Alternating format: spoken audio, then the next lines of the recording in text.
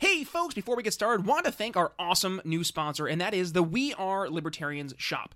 Now, if you're a new member of the audience, or if you're a long-term listener of the Brian Nichols Show, or We Are Libertarians, then why not support your favorite programs while looking great at the same time? And yes, it is that easy. So all you have to do, click the link in the show notes, or head to tchip.com and search We Are Libertarians to find some awesome apparel to wear as we head towards the 2020 election. Shirts, hoodies, polos, heck, posters, face masks, and more, featuring all of your favorite We Are Libertarian Network shows. And remember, every purchase goes right back into the network, and every little bit helps. So again, click that link in the show notes, or head over to tchip.com and search We Are Libertarians and purchase your phenomenal Brian Nichols Show and We Are Libertarians merch today. Now, on to the show.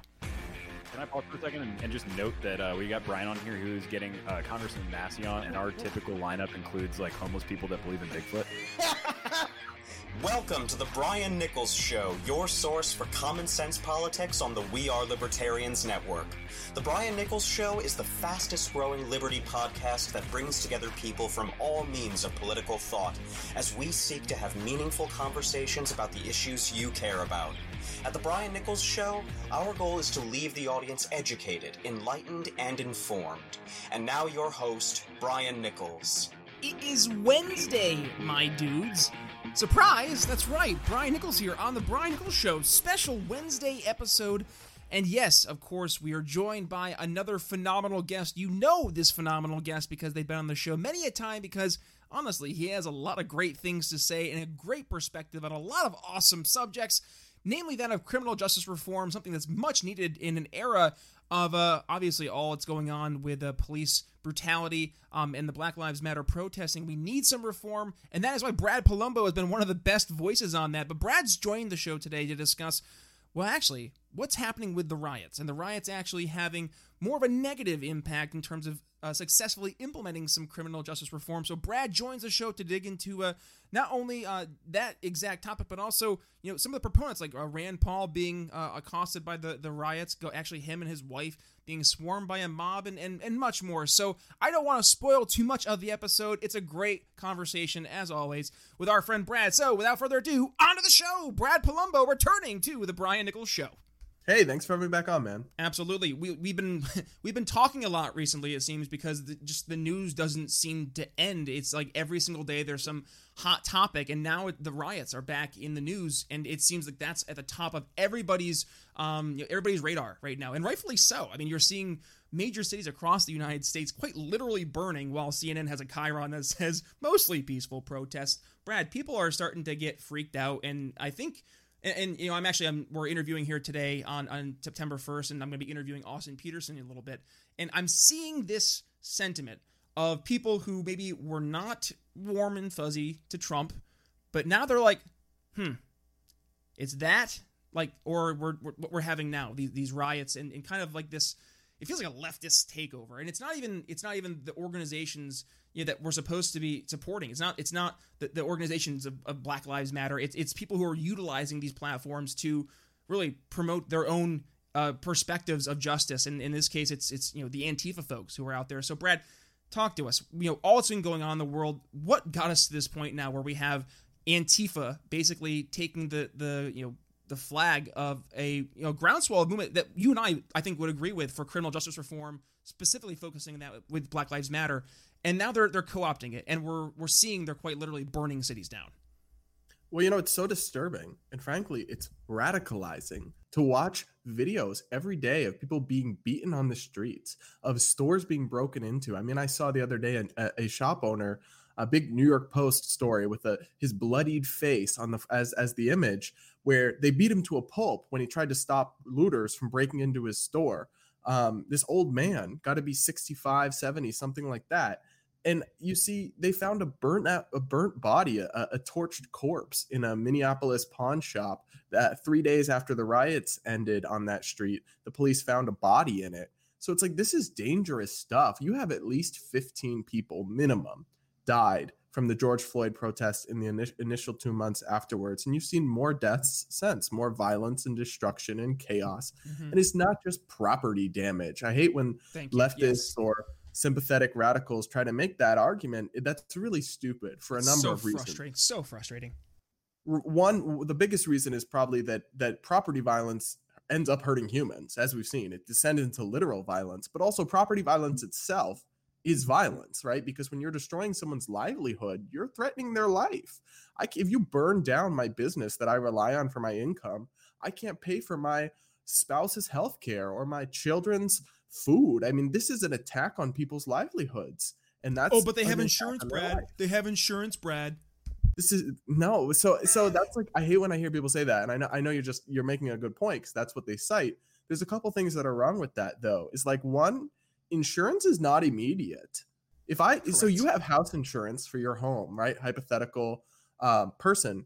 Would you therefore not mind if I burned your home to the ground? Exactly. Of course Thank you. not. Exactly. There's enormous personal pain and inconvenience and chaos caused by that. And then, of course, it's just factually incorrect to assume that small businesses are covered by extensive insurance that applies to riots. Big corporations often are. So Target and Walmart have extremely lush insurance plans that cover rioting. A lot of small businesses, though, the exact ones being destroyed in the riots, have more modest plans that don't apply to riots. Or, as we're seeing now in Minneapolis, they do have some insurance, but the costs of repair are actually going to be much greater than what insurance will cover. Yep. So the idea that insurance justifies this is just lunacy. But back to your original point, though, people are, I mean, I would count myself in that camp of not a never Trumper who hates everything he does, but someone who's very skeptical of this president and his fitness and some of his policies. But it's hard not to feel dragged to the right when you have these Democrat mayors in these blue states. Show me the red state where this is happening. You can't. Even in Maryland, where you have not a blue state, but it's a Republican governor, Larry Hogan shut down riots in Baltimore within 48 hours. He shut it down. So that's why you haven't heard Baltimore up there with Kenosha and Minneapolis and Portland, because it's that simple. They're enforcing law and order. Yep. And then you have Democrat-run cities that are just not, and they're just allowing for chaos in the streets. And I have to say, I understand. I feel the same urge of these people that it's not ultimately going to win the day. I'm going to try to stick to the logic, the policies, and everything. But it makes you feel radicalized. And I get that. I get feeling all of a sudden pushed to the right wing by watching a party like the Democrat Party just bow to insane mobs and leftists in the streets. Yeah. I honestly, I'm right there with you. I empathize 1,000% because, I mean, if there is any argument for a government, it is that to defend at the very least your basic property rights and you as an individual, your personal rights. And I think, you know, as a libertarian, I'd say a small L libertarian, leaning definitely classically liberal, I would say that's where I would say right now government should be stepping in, especially in a case where you have delegated the monopoly of violence to that of the government. Government has the monopoly on the police force, right? So in that instance, it's on the government to fill that void. You have the responsibility. It's more than just that. It's not just that they have the monopoly on force. It's also that, like in Minneapolis, for example, they've limited businesses' ability to protect themselves. Yes. So Minneapolis extrapolate on that, please. Yeah, they had a regulation that made it illegal for stores to put security shutters. You know, the kind of thing you see in a mall where they pull it over right. the store when it closes. Those make it hard to break into, and you can't shatter the windows, and it's much harder to loot it. That is illegal in the city of Minneapolis. Wild. Because city bureaucrats wanted to beautify the streets. Well, now you have 1,500 businesses and properties that were torched, rioted, or looted, and the city officials largely sat on their hands. They allowed it to get out of control, so they have even more of a culpability. And I'm very libertarian leaning. I'm a small government guy, conservative, libertarian, all of that. But that is the one role where everyone agrees, like, that's the point of government, right? Exactly. Is policing property rights and protecting people and making sure people can't hurt each other, right? We can't debate whether there should be socialist healthcare or whether there should be hate speech laws, yet meanwhile neglect the most basic duty of government. That's outrageous. That's insane. So there's just no argument other than gross negligence and sympathy to radicalism for why these officials have failed so woefully to protect people's property and their rights. Yep. And you want, let's kind of go back to a point you made there about the not being allowed to put defensive measures in place for your business because of the beautification, right? Then let's look and see the actual consequences of that. So in response to that, now you have businesses who are burning, and now you quite literally have entire communities who there's going to be reputations of, bad areas because the rioting, the looting, and now people aren't going to frequent those businesses. If I was a business owner, why would you want to go back to that area? I mean, unless you have your roots in the area. Now, you're going to rebuild your burnt business right now, right on the ashes of your old one? Okay, go for it. But what's the chance it's going to happen again, right? And I don't think people are realizing the long-term ramifications. I mean, this is going to devastate communities for generations because you are taking out these landmark businesses and honestly landmark families, because let's be real, a lot of these family-owned businesses are entirely in those communities because that's where the family is. And if you're burning that business, which is probably one of the anchors of that entire family being in that area, then you're getting rid of the reason that family has lasted in that community for so long. So now you're incentivizing people who would otherwise be bringing jobs and bringing economic livelihood to these areas. Now they're getting out of town and they're moving to areas that are going to be more, like you're speaking of in Maryland, where you have Governor Hogan, who was like, no, if you were rioting and you're going after private property, nope, done. But now, I mean, I live in Philly. I'm terrified if this ended up happening because I have a Democratic mayor, I have a Democratic governor. What's going to happen? Like, is it going to be one of those instances where we're going to see, down the street, that I'm going to see flames? I hope not. I pray not. But I'm kind of left in a situation right now where I haven't seen anything otherwise to give me any hope that the governors will do the right thing. So I guess going forward, we talk about what we're seeing in all these cities. DC, where you hail from, it's devolving into chaos. We see one of our best allies in the U.S. Senate, in Senator Rand Paul, being accosted by an angry mob saying, "Say her name," referring to Breonna Taylor. Where here, Rand Paul wrote the damn bill. I mean, if we're gonna quote Bernie Sanders, he wrote the damn bill. Rand wrote the damn bill, the Breonna Taylor Act. Speak to that, Brad. You had a great article that dug into just the absolute hypocrisy of these rioters going after Rand freaking Paul of all people. Yeah, it's been disturbing to watch this play out in my backyard. I live in Arlington, Virginia, so it's the DC metro area, but it's just over the line into Virginia. There's been no rioting on my streets. There's been no burnt down buildings in my neighborhood, but just a 10-minute drive away where my friends live, they were texting me videos and updates where they were looking out the windows of their apartment building over the last few months on multiple occasions and just watching the stores they frequent across the street being smashed and looted with no police in sight. They were watching, they literally saw smoke billowing from a few. Now, the arson and the fires did not get out of control in DC, thankfully, but there were a few. So you could see like trails of smoke up in the air from their apartments. And that's just insane. I mean, it really is so telling. But the thing that happened with Rand Paul, I mean, it almost to me was like a breaking point. After the RNC, him and his wife, Kelly Paul, a very, very sweet woman, right? The two of them are walking back to their hotel just 2 blocks. And this mob, I mean, I encourage all your listeners to see the video if they haven't, because it's so disturbing. These people yell, "We got Rand Paul trapped." And then they start attacking the police officers that are keeping them away from them and shouting at him and screaming. And I was like, this is Orwellian. This is like 5 minutes hate from 1984. This is an unthinking, unfeeling, irrational mob. I mean, they're screaming about Breonna Taylor, who, listen, I'm very upset about her death. I've written many articles advocating for banning no-knock warrants, which got her killed when police invaded her home at night. But so has Rand Paul. He introduced a bill to abolish them, like you noted. So this idea that they're attacking him of all people over "say her name, justice for Breonna," that just tells you that we are dealing with a radical movement that's just immune from facts and reason and reality. It's idiocracy, honestly. Like, what's the old expression there? Like, idiocracy was not meant to be a how-to guide. And like, we're seeing right now where people are so truly so ignorant of what reality is. It's like, how can you be so disconnected? Like, you think you are so informed, but you are so ignorant. I mean, was it Ronald Reagan? The problem with our friends on the left is I think they know so much, or I mean, it's something of that variation. But the point stands true because, yeah, yes, say her name. We're with you. That's why you support people like Rand Paul who are with you, and they're doing something about it.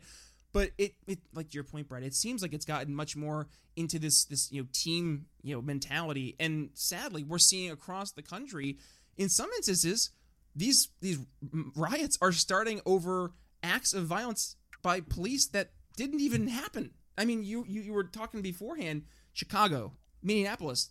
Let's dig into this. There are actual riots that started here and looting that started based on accounts that were saying that there was police violence, and yet the reality is no. Brad, speak to that.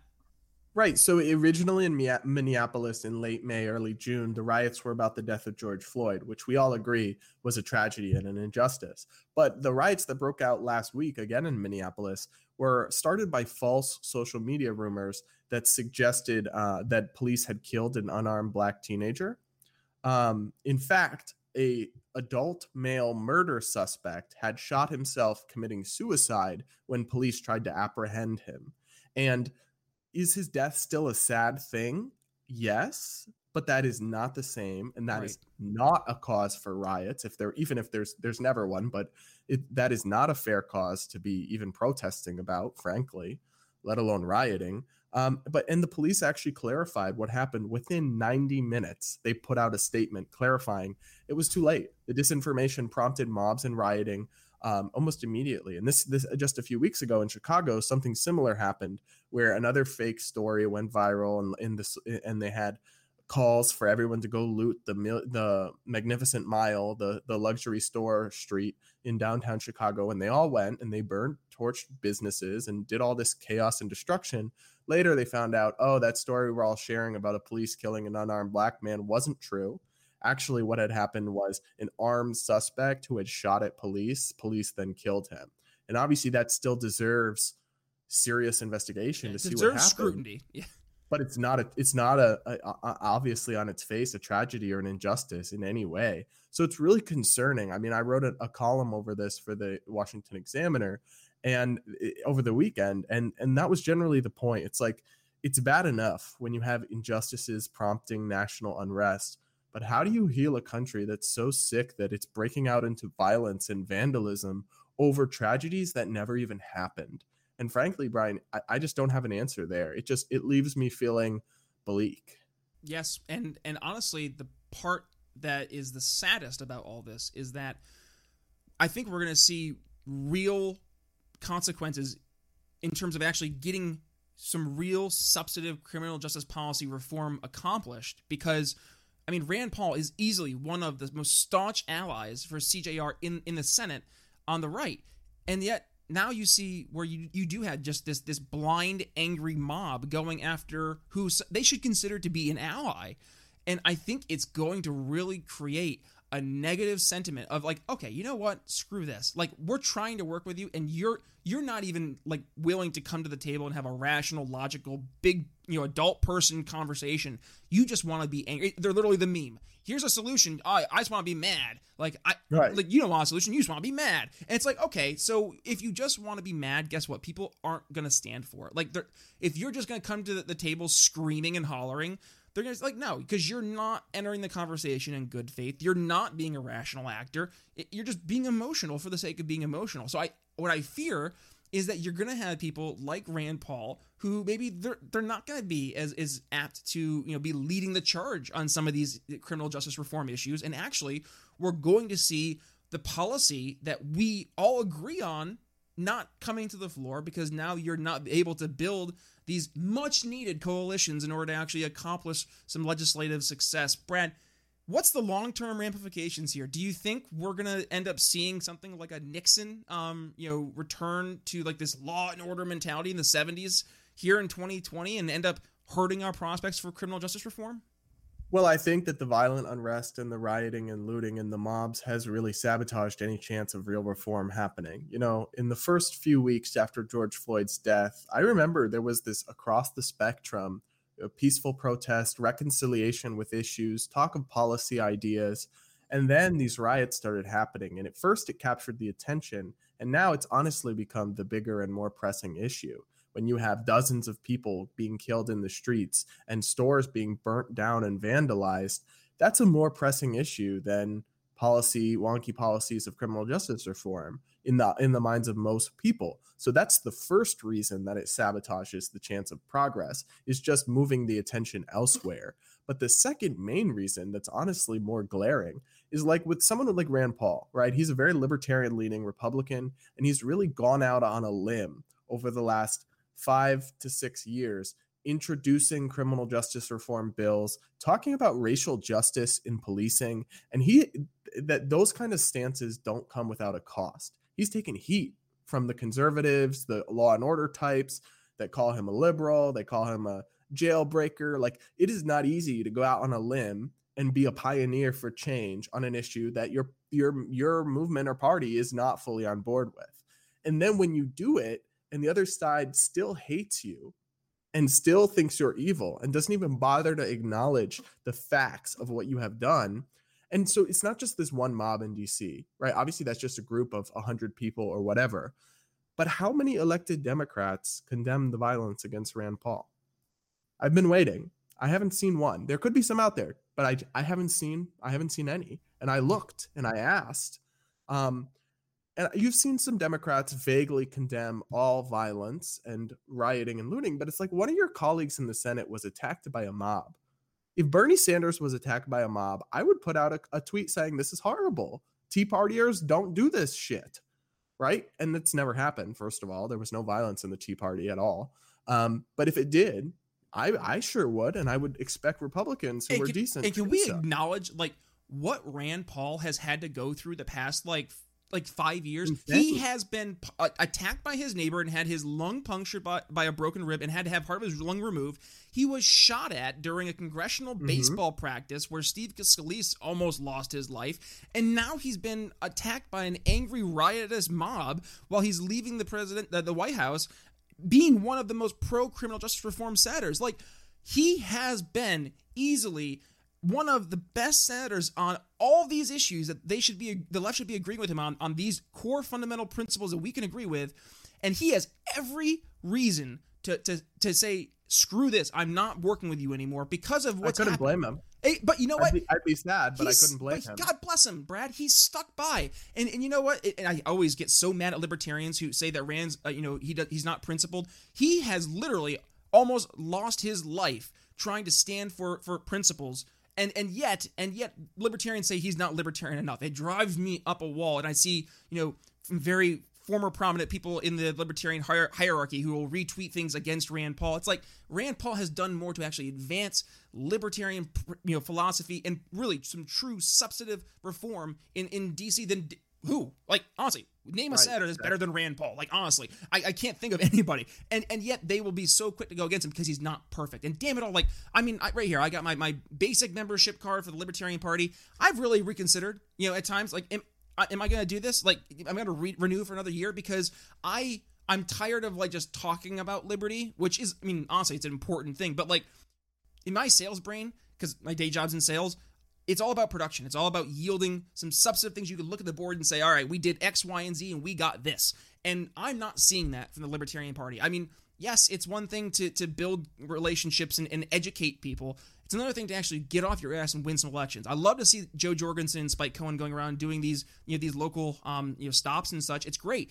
But, I want to make sure that local people are out there and they're serious candidates trying to actually promote real policy. But I haven't seen that fire in a lot of libertarians. I think the Libertarian Party has a very prominent role in American politics, but I think the Libertarian Party dropped the ball extremely in not taking a hard-nosed approach on the riots. Not the protests, the riots. Because there is a fundamental difference and you are being willfully ignorant if you try to conflate the two. If you're like, well, they're two separate things, let's not talk about it because they're two separate things. No, you have to, Americans, and this is part of the reason, I'm sorry to go on a monologue here, but this is the truth. Part of the problem with the Libertarian Party ever getting electoral success is because Americans are looking for a person to say, I'm a leader and I'm going to take unpopular positions because it's the right thing to do. That's why Ron Paul got so much traction back in 2008 through 2012, because he was speaking the truth about foreign policy to an American electorate that was not very in favor of that because we were at war. And, just by the numbers, whenever America's at war, support for the war is in like the 70, 80, 90%. You look back, George H.W. Bush bombing Iraq, it was like a 93% support of that war. Insane. But here's Ron Paul being the one voice who's being consistent on this very, very, very important issue. And people, damn it, they respected that. And right now, we need to take a very hard-nosed position, and that is saying riots are fundamentally wrong. And if we are going to be, a libertarian party that we support the idea of empowering the individual, that also comes with, demanding responsibility. And that requires us as libertarians to work within our respective communities and make sure that we're setting standards for not only ourselves, that we're going to hold ourselves to, but we will together voluntarily hold each other to. And I think, until we make a definitive declaration on that, people aren't going to take the Libertarian Party seriously. They're not going to take the goals seriously, because it just looks like, you're saying what is easy instead of saying the difficult thing, even though the difficult thing is the right thing to do and the right thing to say. Saying we're not going to support, this mindless rioting and looting of private businesses. We're not going to support, these acts of violence against business owners, or just, random people walking down the street because you have a disagreement about political ideas or policy. Like, that is not how we as a functioning democratic society, for better or for worse, that's not how we do things in America. You do not deal with these movements through violence. We talk out our problems. We work through our problems. We find agreements. We make policy based on those common grounds. And yet, here we are in 2020. You have red team, blue team, and I'm genuinely nervous, Brad, because I don't know what's going to happen next. If Trump gets elected, I'm terrified what's going to happen between November and January. Like, it's going to be rough. But also, if Biden wins, I'm terrified of what's going to happen, from just a transformational standpoint of America, because I genuinely think Joe Biden is just the enabler in chief if he's elected.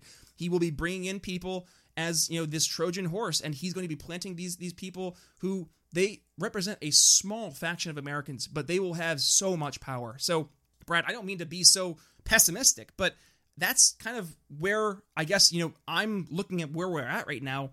Is there any way we could have anything, of positive to yield towards or look towards? Because otherwise, I think it's going to be a pretty bleak next couple of months. Am I wrong? No, I mean, I'm looking at things pretty bleak. And just backing up for a second to the Libertarian Party point, the point of a political party is to win elections and effectuate policy change, right? Whereas the point of a think tank like the Cato Institute, or even podcasting, or even, writing essays like I do, and opinion columns or books, that's where you can just talk about ideas, or kind of, you don't have to worry about what the polls say or messaging. You could just say your views, and you can be as abstract and purist about it as however you want.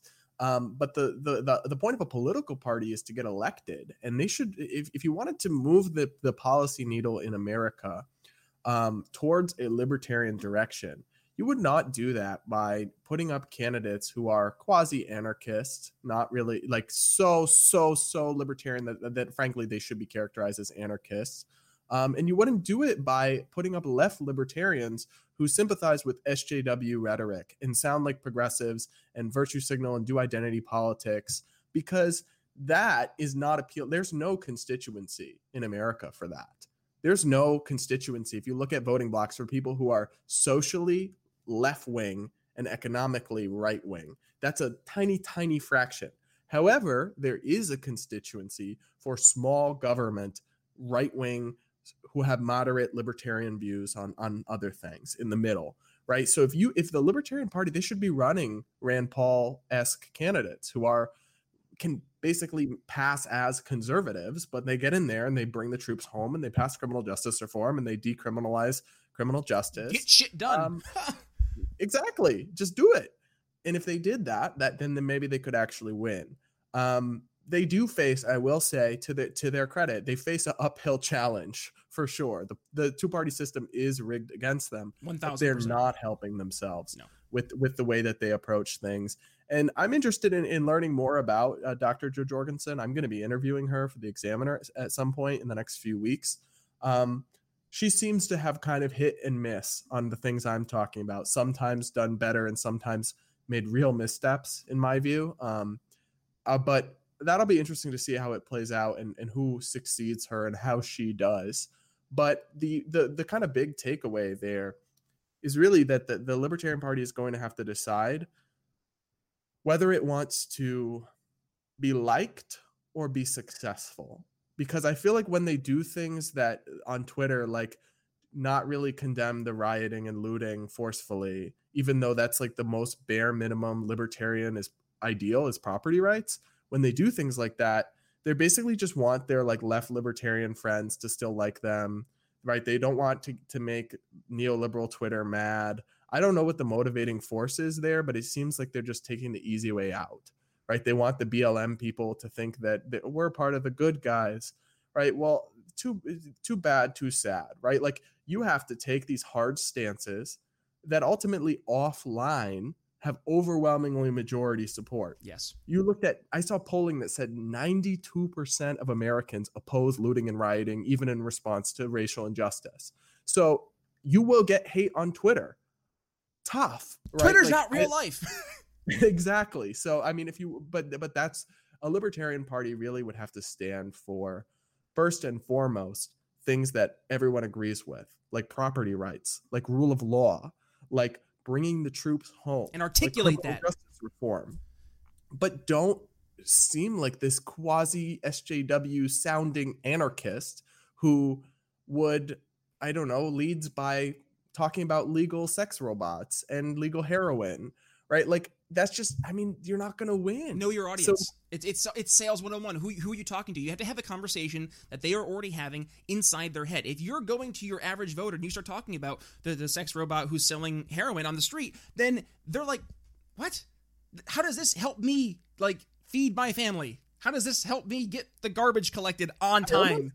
I almost think libertarian candidates should run on narrower sets of like a 5-issue platform. The rent is too damn high. There is a reason that Jimmy McMillan was so successful, because he ran on in New York City. The rent is too damn high, and you know what? People resonated with it because it was one issue. And this is, again, everything is sales. Find your niche market, and you become like the only person in that market who is screaming the loudest. And that's what Jimmy McMillan did. And the Libertarian Party has not found our niche market. And like, I don't mean to go full circle, but like right now in 2020, how is it not the riots? How is it not? Right, exactly. The niche, if you had a voice, right? Because on one side, you have absolute buffoonery and clownery. You have Kamala Harris fundraise to bail out rioters, right? Joe Biden staffers donated to bail out violent criminals who got arrested at the riots, right? And then they've just now put out statements condemning the violence, which props, but there's obvious issues there on the left. This is happening in Democrat mayors, Democrat cities, blue states.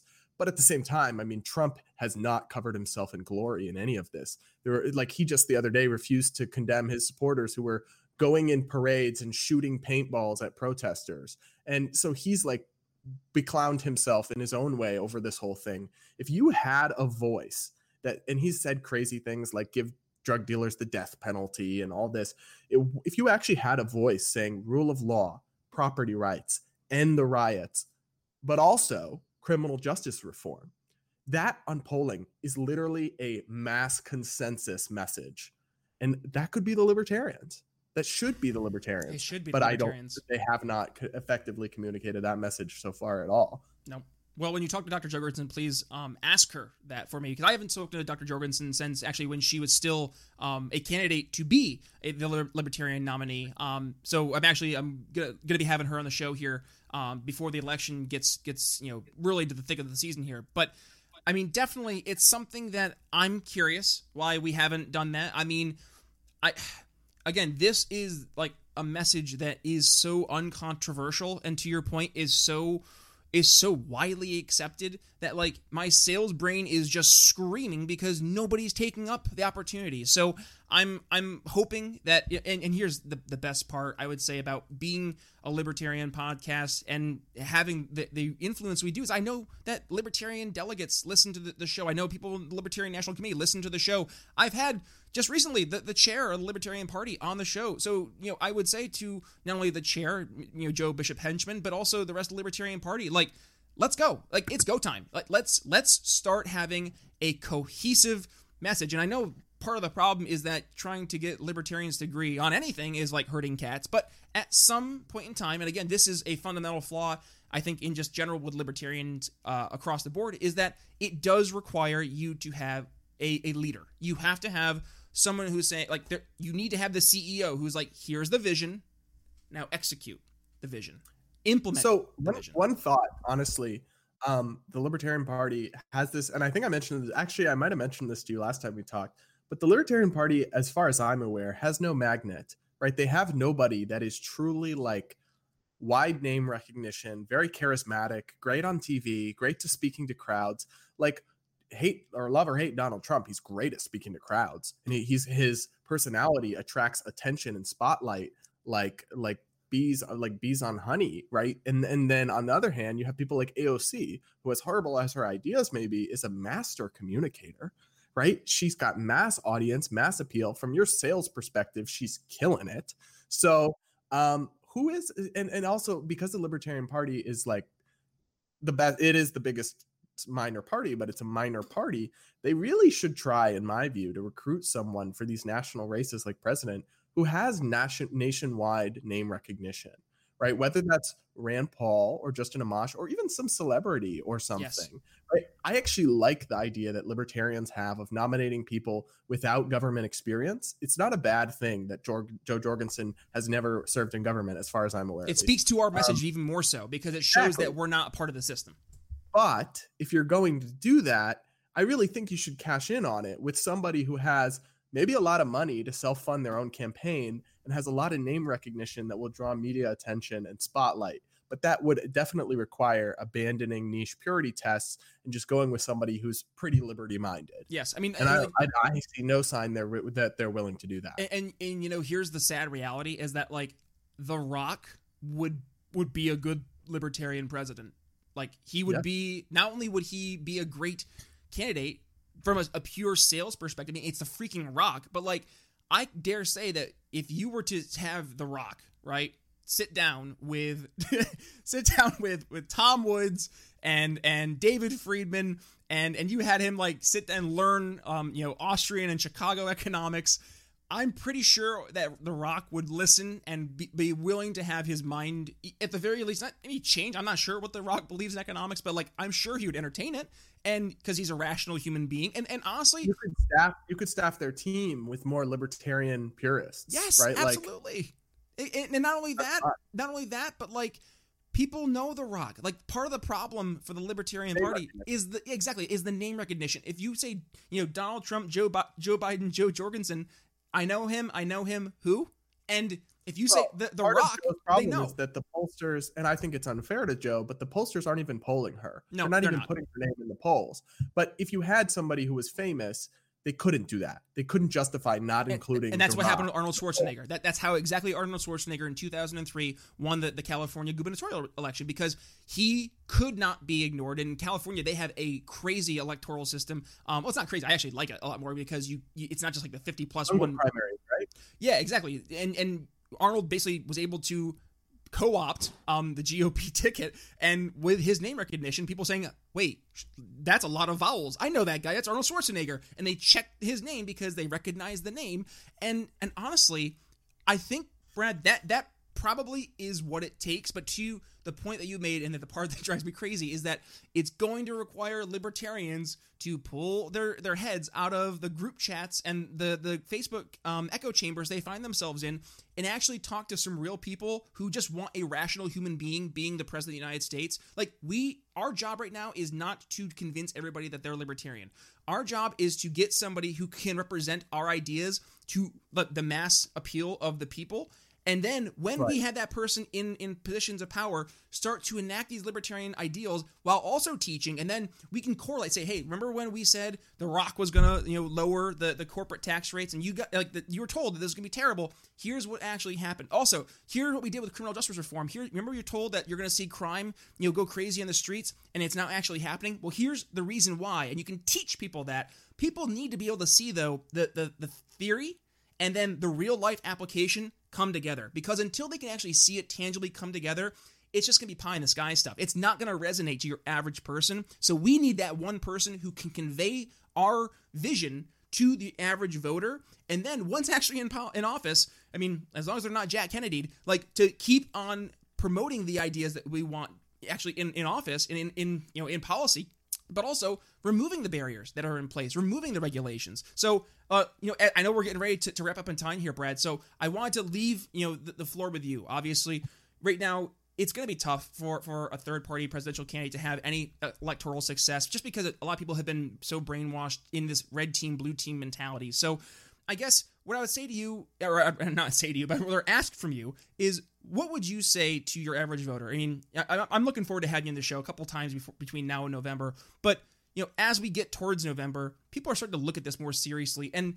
like I said, I'm having Austin Peterson on the show later today to discuss. He spoke for Dr. Jorgensen 2 weeks ago, saw what happened with Rand Paul. Now he's considering voting for Trump. So to the people who are like Austin, are they on the right track, or is it maybe something that they should take a step back and take a deep breath and reconsider? Thoughts? Well, look, Donald Trump is not a libertarian. He's very hit or miss on libertarian policies. And so voting for him or not voting for him, it has a lot of factors to it, but it's not it's not a black or white situation. I'm not going to be voting for him. I don't think there's anything that could really change that, but that's more a matter of kind of conscientious objection to character and fitness than it is to honestly policy, because policy, he's been very mixed, but I certainly think he's less bad than Joe Biden. I guess what I'd say to your audience is, give me 18 years and then I'll be old enough and I'll sign up. Well, in the meantime, then it's our job to make sure not only are we staying in touch with you, but also we're promoting all the work you're doing so we can get your profile elevated to that of one Dwayne "The Rock" Johnson. So that being said, Brad, where can folks go ahead and follow you online? Obviously, there's smart folks here in the audience. They can search your name, but let's give them some concrete locations: Twitter, Facebook, where you're writing, all that fun stuff. Yeah, Twitter's the best one, Brad_Polumbo. And you can also go to Polumbo is Polumbo. And then you can also go to bradleypolumbo.substack.com to sign up to my email newsletter, which is a good way of keeping up with everything if you're not somebody who uses social media every single day. So if you're sane, unlike me. But I joke about myself, but one thing I like to see, and I think we do need to do, is focus on building a bench of voices for liberty, whether it's in the Republican Party or whether it's in the Libertarian Party or whether it's in the media. Building a bench of prominent voices. There's just not enough, really, frankly, of people on the internet and in the media who are libertarians, and building up a voice of people who over the next decade can build a profile and then be in a position to do something with it. Yes. And that's what I think the broader liberty movement needs to focus on.